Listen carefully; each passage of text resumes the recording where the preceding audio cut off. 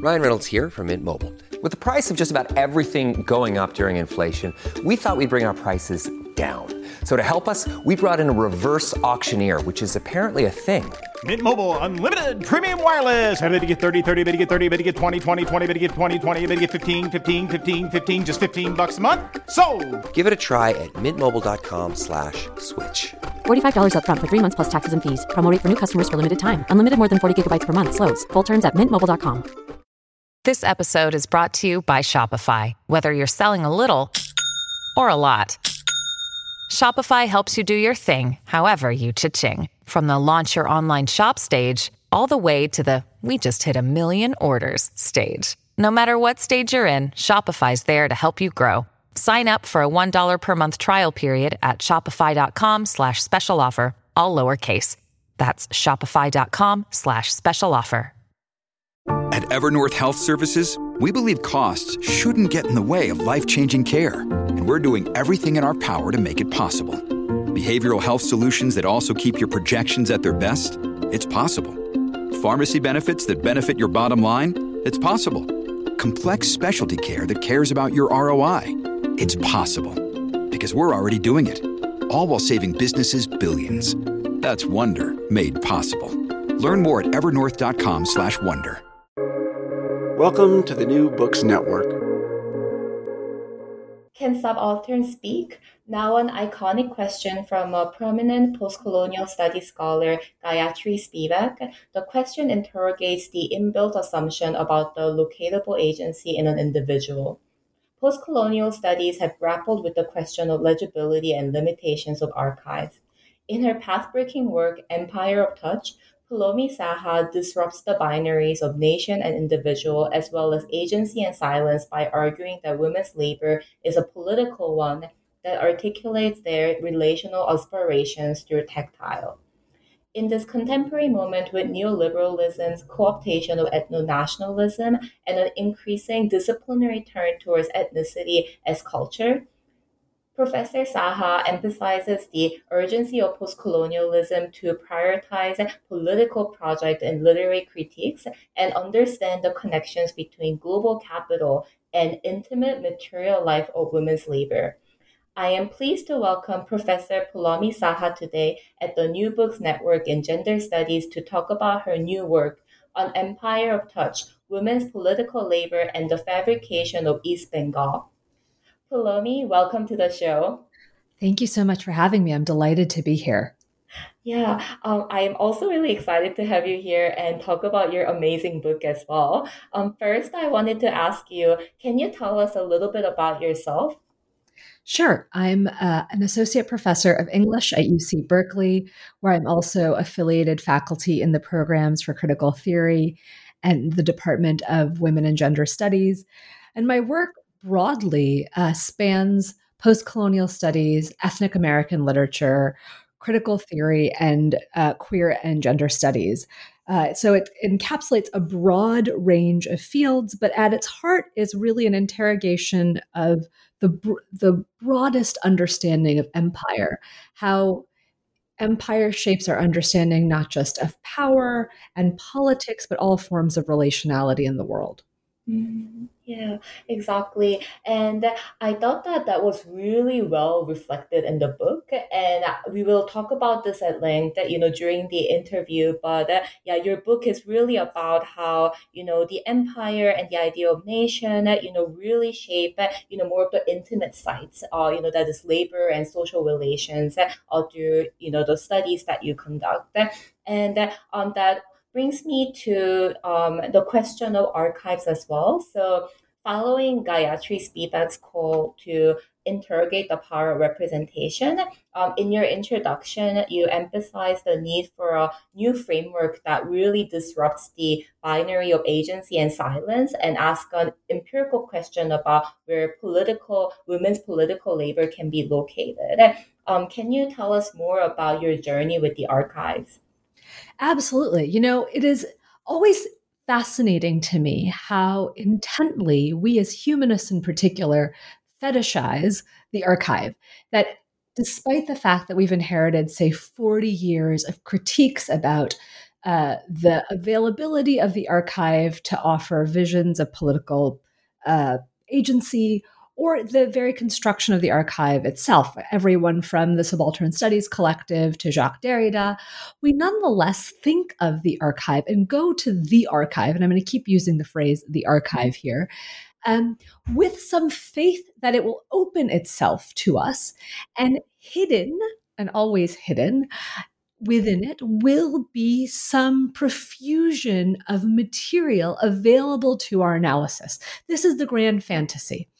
And in some ways, my book started with a promise of that fantasy, because my book started in the Colonial Archive, in an early encounter with the British Library, where in the beautiful, pristine, climate-controlled Asia-Africa reading room, I discovered this remarkable collection of documents about women's revolutionary work during the early nationalist period in India.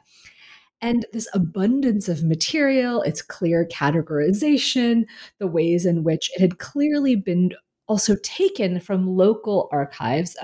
Some of the material still had the stamp of the Government Archives of India on it. But it seemed as though the archive could tell me everything I wanted to know about the question of women's political labor.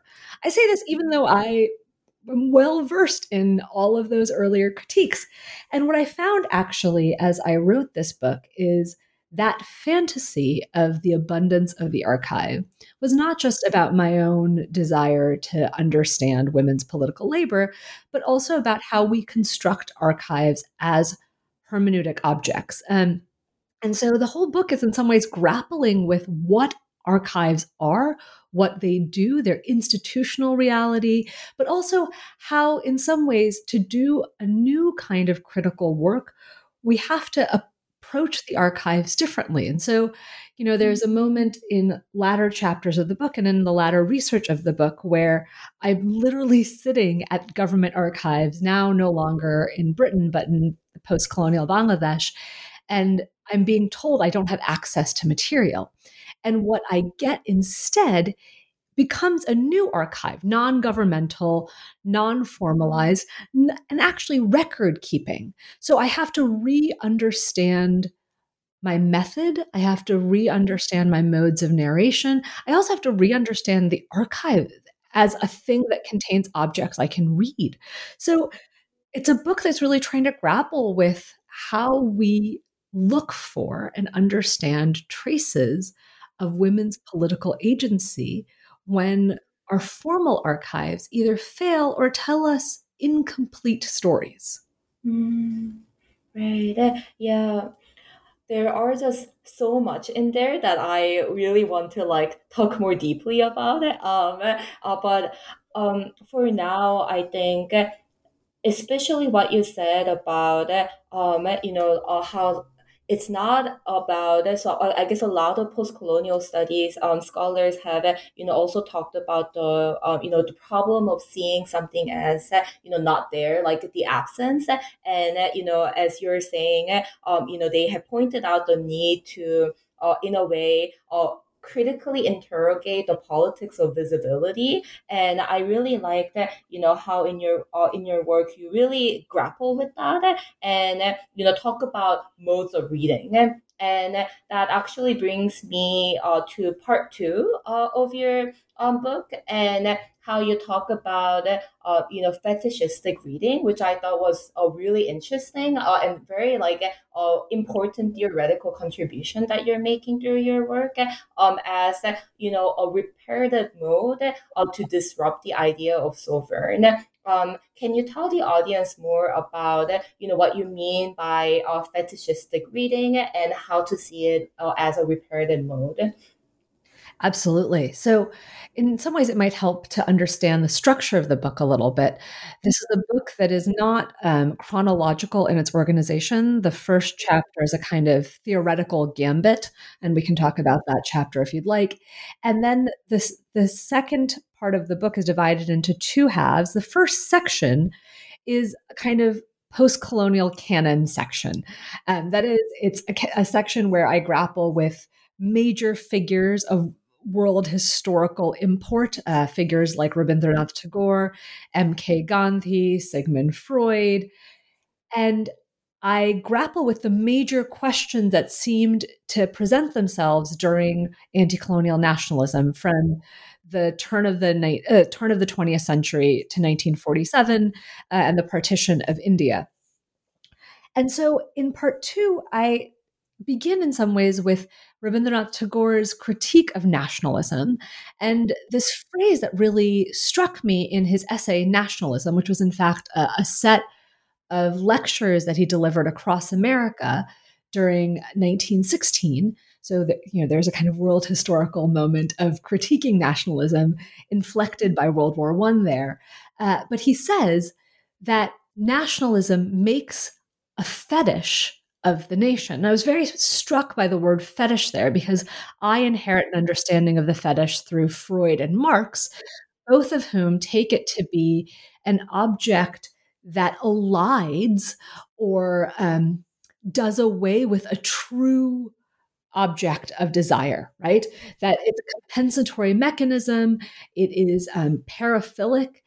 And what I found striking in Tagore's use is that he didn't seem to be citing Freud or Marx, but he was actually citing an earlier anthropological understanding of the fetish, which goes back to how Europeans talked about West Africans as having fetish objects that were objects not that were false, but that seemed to have a value that did not translate across cultures, right? So where Europeans believed that West Africans, instead of valuing gold, had made of these apparently mundane, sometimes mud, sometimes manufactured objects fetishes, they still had to engage in transactional encounters with these fetish objects. So they thought they were winning. They thought they had, traded gold for a thing of no, or they had gotten gold for a thing of no value. But in fact, they were being called into thinking about the power of mundane objects. And I think that for Tagore, the fetish is a way to think about how the nation is transformed. All the value that he sees in a nation, the feeling, the communitarianism, the natural beauty, all of that is actually displaced for what he thinks of as a kind of machine, that the fetish of the nation is a machine, and we, national actors, become insensate. We stop thinking and feeling. And so for Tagore, the fetish of nationalism works on us in bad ways, right? So here he shares a kind of suspicion of the fetish with Freud and Marx. But I began to think about how this is actually a very masculinist conception of the self and its sovereignty. The fantasy that we are ever fully in control, that we are ever not worked on by objects, mundane and spectacular, is clearly a lie. And I think that this is where feminist critique has a lot to tell us about how intensely we are co-constituted by the world. And so that chapter tries to think through a politics of non-sovereignty through a new vision of the nation. What would it mean for us to want to be enthralled by the fetish of the nation, to actually recognize a giving up of the self to this object that is not about the loss of what we should truly value, that is the sovereign individual, but in fact, a recognition of another truth between people, right? The making of a true nation. And this is where I use the term dish, which is the word in Bangla that connotes both home, country, nation, but also locality. Yeah.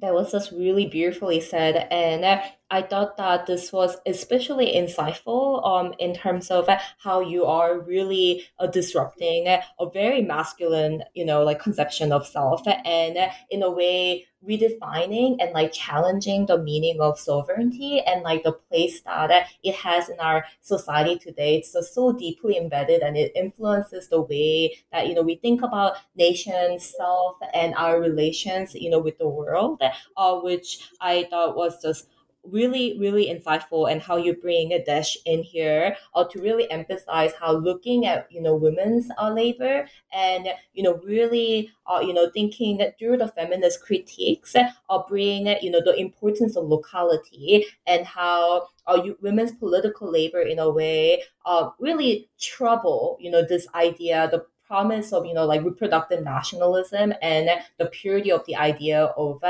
the nation. So this actually brings me to the earlier point that you made about how to read women's political labor, and that makes me want to go back to the first chapter, which I absolutely loved, where you talk about the revolutionary Priti Lata Wadeder, and Sati as a site of refusal, which I, having, really loving Black feminist work of refusal, like I really loved how you brought it all together. So I wanted to ask, can you tell us more about, this like gendered politics of refusal and unspeaking as you show us in the first chapter? Absolutely. So my first chapter, as you said, is about Prithilatha Wadadar, who is a 20-year-old school teacher, a young woman who joins a revolutionary group in Chittagong, which is now a part of Bangladesh, in the 1930s.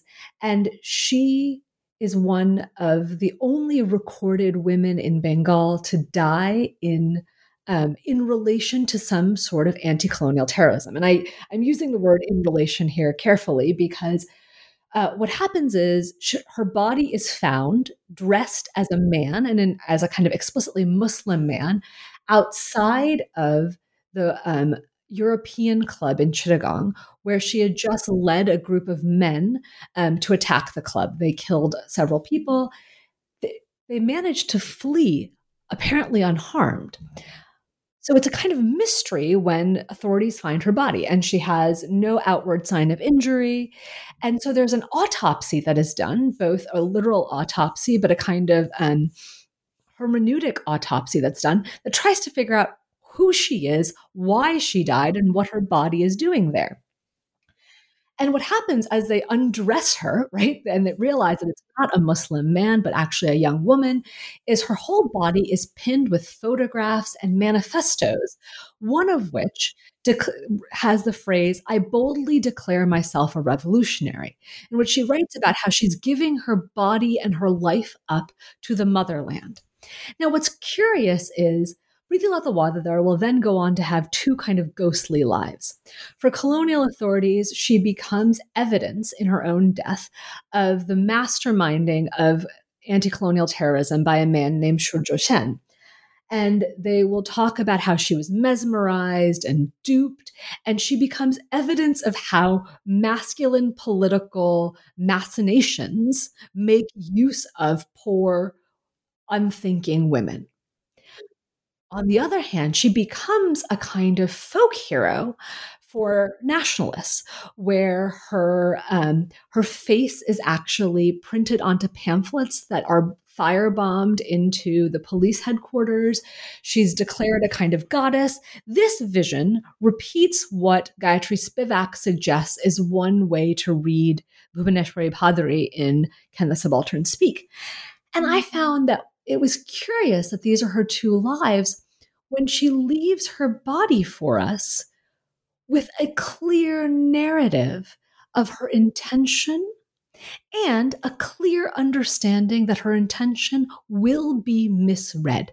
She understands that no matter what she says or does, her body interrupts and also gives rise to ready narratives.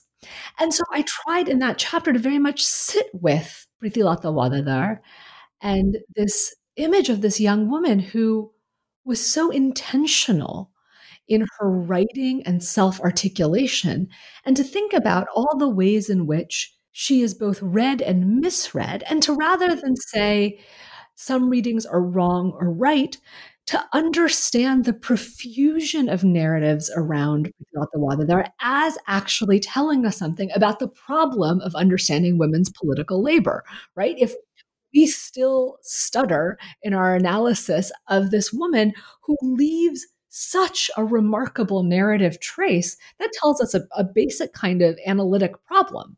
And it's one that guides, in some ways, my readings of many different objects throughout the book thereafter. Yeah, exactly. Yeah, it becomes like a theoretical framework, and yeah, as you said, like a guide that yeah really influences the other parts of the chapters as well. And I also wanted to ask you about the history of sati as well, and how you weave its history together in discussion of Wadadar's body. Absolutely. So here, I turn to sati, that is widow immolation, for two reasons.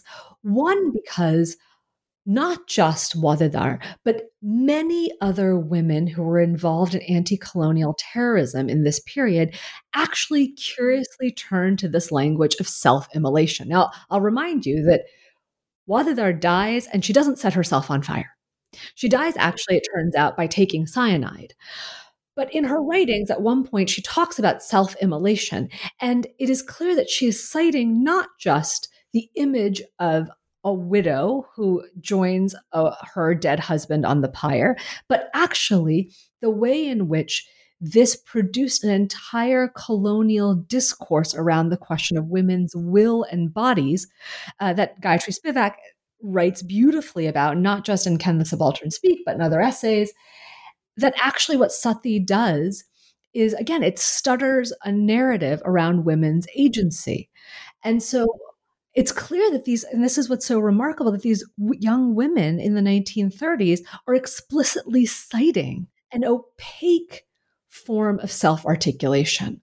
They understand that sati, again, is an articulation of will and agency that will always be misread, right? The question of individual desire cannot actually be read in the act of sati. And so they produce a bodily analogy to their own political work in the 1930s. Yeah, exactly. And I love how, it really, I think that everything in your book was really beautifully weaved together, and how, this really connects to, the idea of sovereignty as well, and how when you read, a women's body and also their political labor, it really challenges the very neoliberal idea of sovereignty that is currently very present in this world, and also the importance of object and fetish in a way of suggesting a very different type of agency than like I don't want to use the word agency because it is so loaded, but then here it is agency that is almost in negation, which you talk at length about when you talk about the politics of unspeaking. Um, and I wanted to connect it back to chapter 3, where you talk more about gendered refusal, and how reading Tagore's novel allows you to also show how women's political labor is really disrupting this promise of reproductive nationalism, and shows the connection between local and global. So I wanted to ask you more about your analysis of the chapter, as well as how you think it's like really relevant today, as under neoliberalism. It's increasingly, the world is becoming increasingly transnational with the intricate connections between local and global, but simultaneously those connections are being elided and erased. Absolutely. So the third chapter actually takes up Rabindranath Tagore's perhaps most famous novel, The Home in the World, in Bangla Ghore Baire. And On the one hand, this is a canonical novel that is often read as, on the one hand, a critique of anti-colonial nationalism and an espousal of a kind of cosmopolitan humanism. On the other hand, it's also read as a kind of indictment against women's excessive desires. And so I read the novel against the grain, you can say, because I'm interested in how there's been, to my mind, a fundamental misreading of the object of desire at stake in the novel. So in the novel, you have this young housewife, Bimola, who's never left the inner apartments of like the kind of women's space of this household. She is the wife of a educated, kind, clearly kind of ineffectual landlord, Nikhil. And when his dearest friend, Sandeep, who is a kind of fiery nationalist leader, comes to stay with them, she's entranced by him. Now, common readings of the novel hold that she falls in love with him, and she, there's a whole narrative of her stealing to fund, his projects, and the sense that he's manipulating her. And there's clearly erotics here, but I actually think that her real object of desire is never quite Sandeep, and it's definitely never quite her husband. It's actually the idea of the motherland of Bengal, who she sees as a woman like herself. This young woman who's never left a house, who when she travels within a palanquin, right? So she is fully enclosed all the time, actually sees herself in a kind of radical relationality with the motherland. And it's not a metaphor for her, right? Where all of these men think about motherlands as metaphoric devices to help people feel something about an abstract idea that is the nation. For Bimola, she feels deeply in her body a relationship to a real object, the motherland. And it is for this real object, a feminine object like her, that she'll do anything. And I think it forces us to rethink nationalism, how we understand national feeling, if we give up abstraction. And I mean, it's hard in this moment to not see how intensely that's getting played out in the world. I've been thinking a lot, for example, about what's happening in Ukraine and how somewhere people are surprised at the force of feeling being expressed by Ukrainians. I think, as you said, we are in this moment where, as the world has become more transnational, we seem to think that the power of the nation has given way and is less forceful on us. But it's clearly not the case. And maybe it's not the nation, right? Maybe the word here isn't nation, but let's return to an older term. Maybe it's about patriotism, that there is a kind of intimate object. We can call it country or dish or nation, but it evokes in us such a powerful feeling that is in fact affect in its truest sense, right? Not just a feeling, but a feeling that makes things in the world. And my book is very invested in the making of things in the world, whether it be the making of political action or the making of textiles. It is clear that lived feeling, felt embodied affect, produces in the world things that we can and must read as political. Yeah, exactly. And this you raised some really important points, and I think this also brings us to the core, like some of the core arguments of your book, which is about the importance of the material labor and the material object in terms of carrying, as you said really eloquently, the lived feelings as well as embodied affect that we can actually read through the object. And I actually wanted to ask you, because I was really happy by. I was actually really happy to read your work because sometimes when I see, the rising studies on object, I am like sometimes disturbed by the lack of discussion on labor. And, maybe it's because like my scholarship had been, really focused on labor that this have been so glaring to me. But I just really love the fact that, when you are talking about, women's political labor and, the actual object that, they are producing, you're actually thinking about the labor behind it and the feelings and the time and the articulations of their desires. So I wanted to ask you, like, I guess for you, what do you think like inspired you to work on this and like look into it more deeply? Well, in some ways, my turn to the material and to actual text style that is material in that regard comes out of the failure of the archive. So, all of those months where I was trying to get access to archival sites, I found myself enthralled in a different direction. So, Bengal and East Bengal is famous for being the site of the production of several kinds of cotton fabrics. In the early colonial era and before that, in the Mughal era, you have the production and this hyper-valorization of muslin, and particularly a local vision of muslin, which was seen as the best in the world from Dhaka, called Dhakai muslin. And this is it's an utterly ethereal fabric that doesn't exist anymore. It's no longer made. And there's lots of reasons it's no longer made that are deeply tied to environment and all sorts of things. But I found myself enthralled by the idea of this fabric that was so durable that you would have it for centuries. But it was also so fine that they said that you could take 9 yards of it and fold it into a matchbox.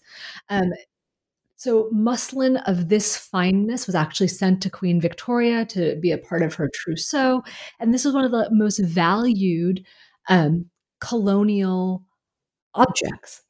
Then thereafter, you have the rise, in some ways, in opposition to muslin, of khadi. This is the form of hand loom cotton popularized by Gandhi as part of his Satyagraha project, which again actively saw itself as the opposite of the artisanal muslin. And Bengal is really essential to Gandhi's non-cooperation movement for many reasons, not least of which as a site of cotton manufacture. And now, in its current day, Bangladesh is known for two kinds of fabric. On the one hand, mundane knit garments, which are called ready-made garments that you might know from H&M or Gap, sort of cheap cotton knit, which we devalue and we have a kind of embarrassed relationship to. And then fair trade cotton that circulates through places like 10,000 Villages.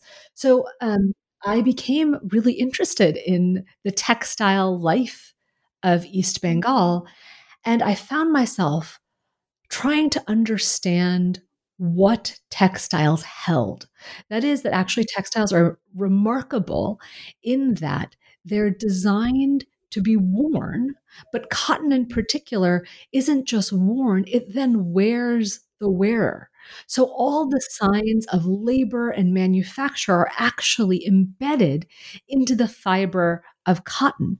And this is somewhere, to go back to the question of fetishistic reading, this is somewhere an unspoken genius of Gandhi's project of Satyagraha. But he misunderstood. Here's what I'm going to suggest. So Gandhi believed that hand loom khadi would be a common activity that produced a common cloth to wear on a common national body. Everyone should be weaving and wearing only this hand-woven cotton. And he believed the process of both wearing and making that cotton was purifying, right? It is true that there's something magical that happens in the making and wearing of cotton, but it's not purifying in the least. It's actually about accumulation. To touch cotton in the picking, the sewing actually, the picking, the spinning, and then the weaving, and then the wearing and washing of cotton. Each one of these steps is actually about how, by sitting on the body, cotton actually accumulates into its fiber the particulate matter of the person who wears it. So fabric in this way does become a kind of nation-making object, but not through purity, but actually through a kind of radical co-constitution between not just one body and what it wears, but many bodies, right? All the labor that goes into making, washing, and wearing fabric actually draws together a political body. Yeah, exactly. Yeah, yeah. Um, that was just really beautifully articulated. And as I was reading your book, I was thinking a lot about East Asia, and then my own research, and how often East Asian women, garment factories were also some of the primary methods for development in South Korea during its industrialization. And even though I don't think that it acquired quite an international fame as like a Muslim or a Kadi, I was thinking a lot about how it becomes both, like a site of capital and labor accumulation, and how on the one hand, the seeming violence of the capital accumulation also, intersect with this very tangible and like material life of labor that at the same time weaves and connects people together.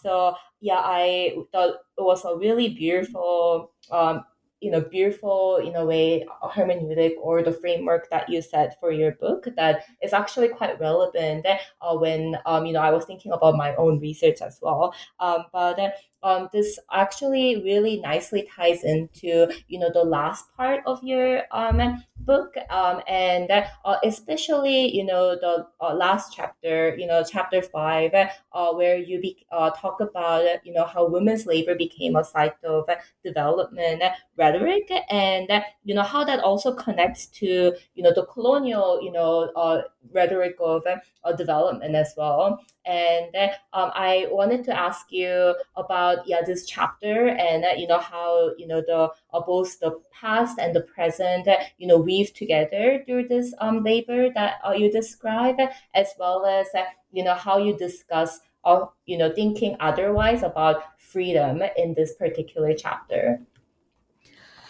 Thank you for that.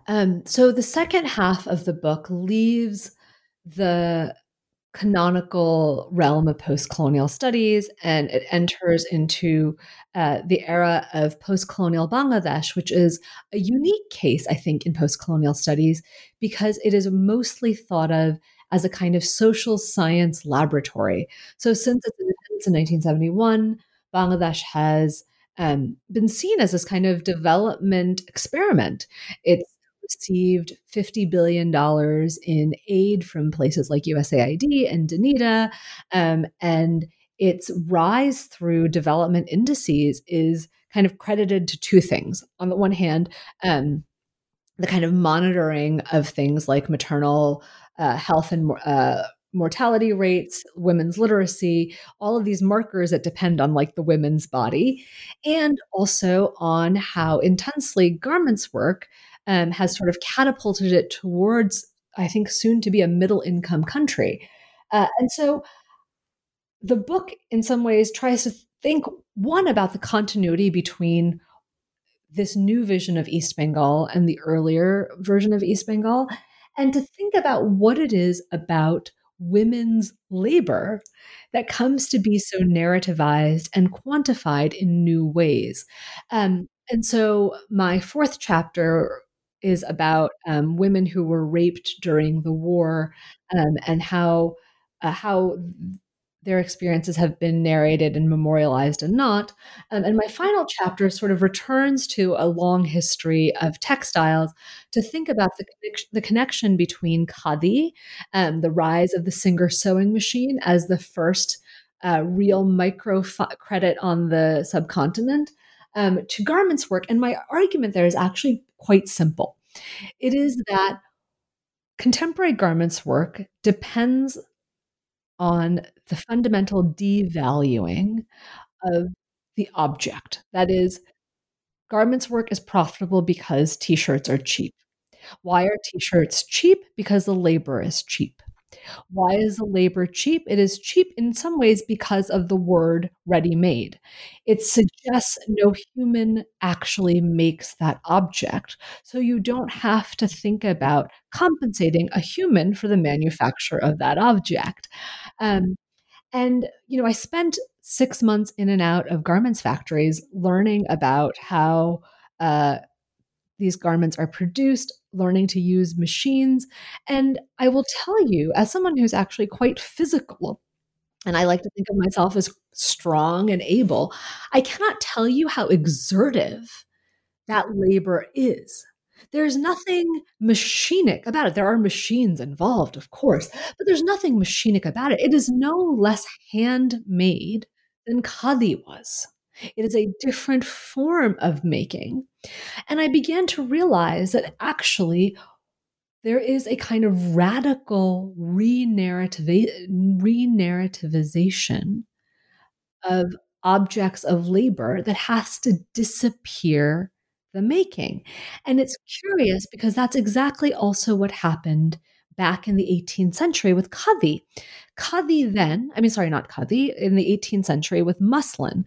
Muslin then, so handmade, right? Because there wasn't industrial manufacture, was seen to be so ethereal and magical that it was impossible to imagine that a human had made it.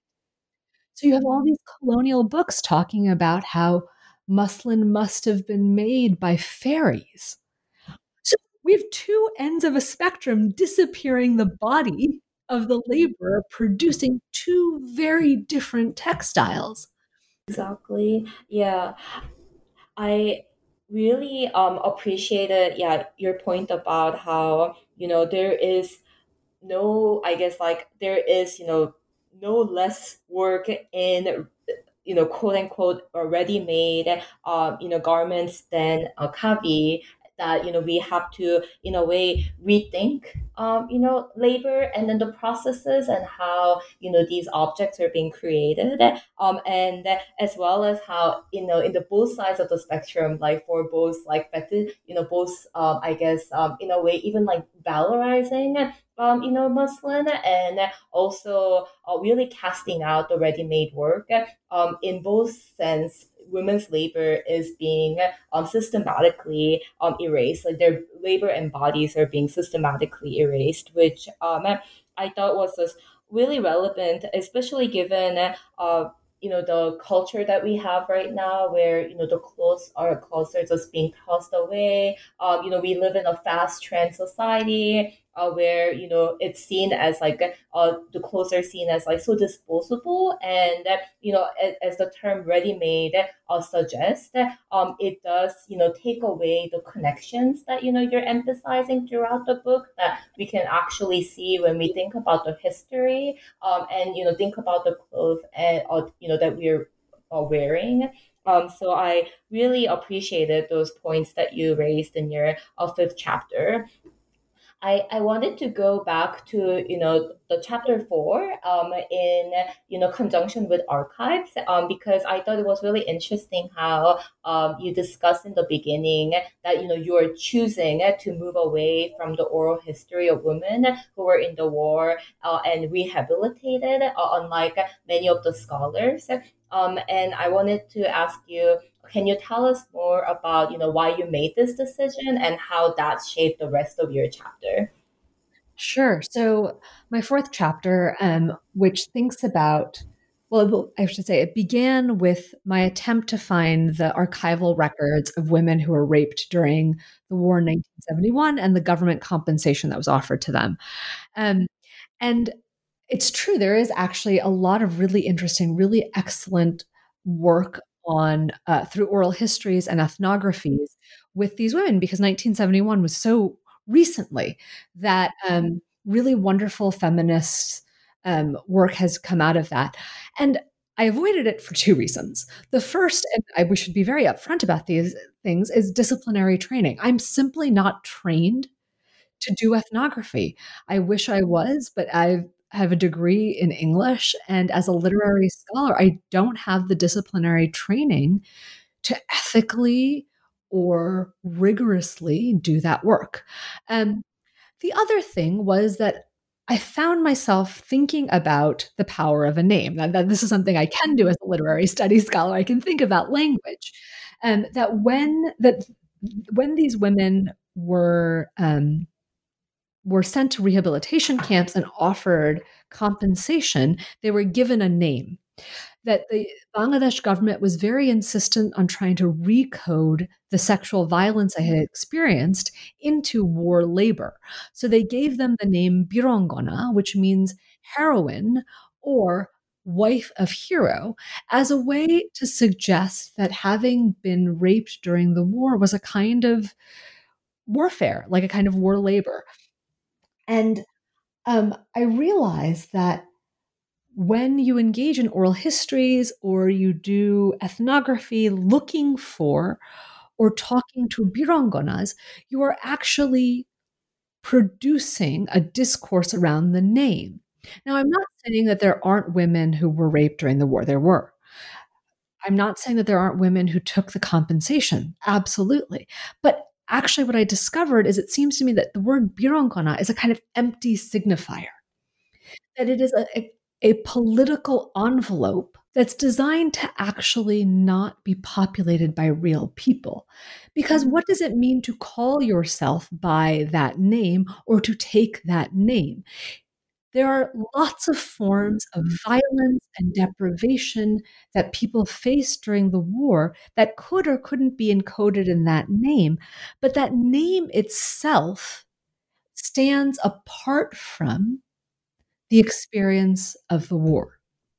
And so I found myself wanting very much to think about how else we understand the war and its aftermaths around questions of sexual violence. So I stepped away from the archive, I stepped away from oral history, and I first went to rumor and all of the rumors that I was hearing that the archives had actually been destroyed and had been burned. And I turned to private archives. People would open their homes to me. They would share with me documents. I had this extraordinary moment where a photographer who I reached out to because I had seen a photograph she had taken of a woman in one of the rehabilitation camps. I found her through some, I think, sleuthful Googling. And she, said to me, well, I wish I had this material from back then, but I'll talk to you. And I thought, that's fine, I'll take it. And 2 days later, she sent me a massive box that she had discovered in her attic of material that she had gathered from the war, material that she thought that she had lost or had been destroyed. And I began to think through, again, this question of the archive, and what it suggests to us about the limits of what we can know and where else we might go when the archive seems to fail. Where do we go when what we think to be the repository of both the future and the past, especially of a post-colonial state, is failed or refused or closed or on fire? And so this is and I think that this returns in some ways to Prithilatha Wadadar, and the ways in which actually what you're faced with is a profusion of narrative. You have narrative and articulation that you have to read now outside of the ready given frames. And that gives us new modes of analysis and new narratives, it also can be difficult. It can be really terrifying to realize yourself having to work way beyond what you expect to be your ambit. Yeah, yeah, exactly. I found this, chapter to be really relevant as well because in my research as well, there is a term for domestic servants that is highly stigmatized, and scholars also talk about the absence of archives there because people don't really want to identify with the term. So when I was reading your chapter and about the power of a name, it just really resonated with me because that is some of the problems that the scholars have been encountering with how people identify that really vary, and in a way it is an empty signifier that had a very real tangible impact on their lives, but can also limit the narrative that we see. And thank you for bringing it like really nicely to the first chapter as well, which is which really sets a nice theoretical framework about how rumors and like this profusion of narratives of like readings and like constant misreadings in a way then like ask us to ask a bigger question about what these narratives are doing, and again about the question of then how do we read in a way that goes beyond the framework, really like thinking outside of the box. So yeah, thank you. That was just really beautiful. And yeah, I've taken up a lot of your time. And so I wanted to move on to the last question that we traditionally ask at the New Books Network, which is what is the next project you're working on?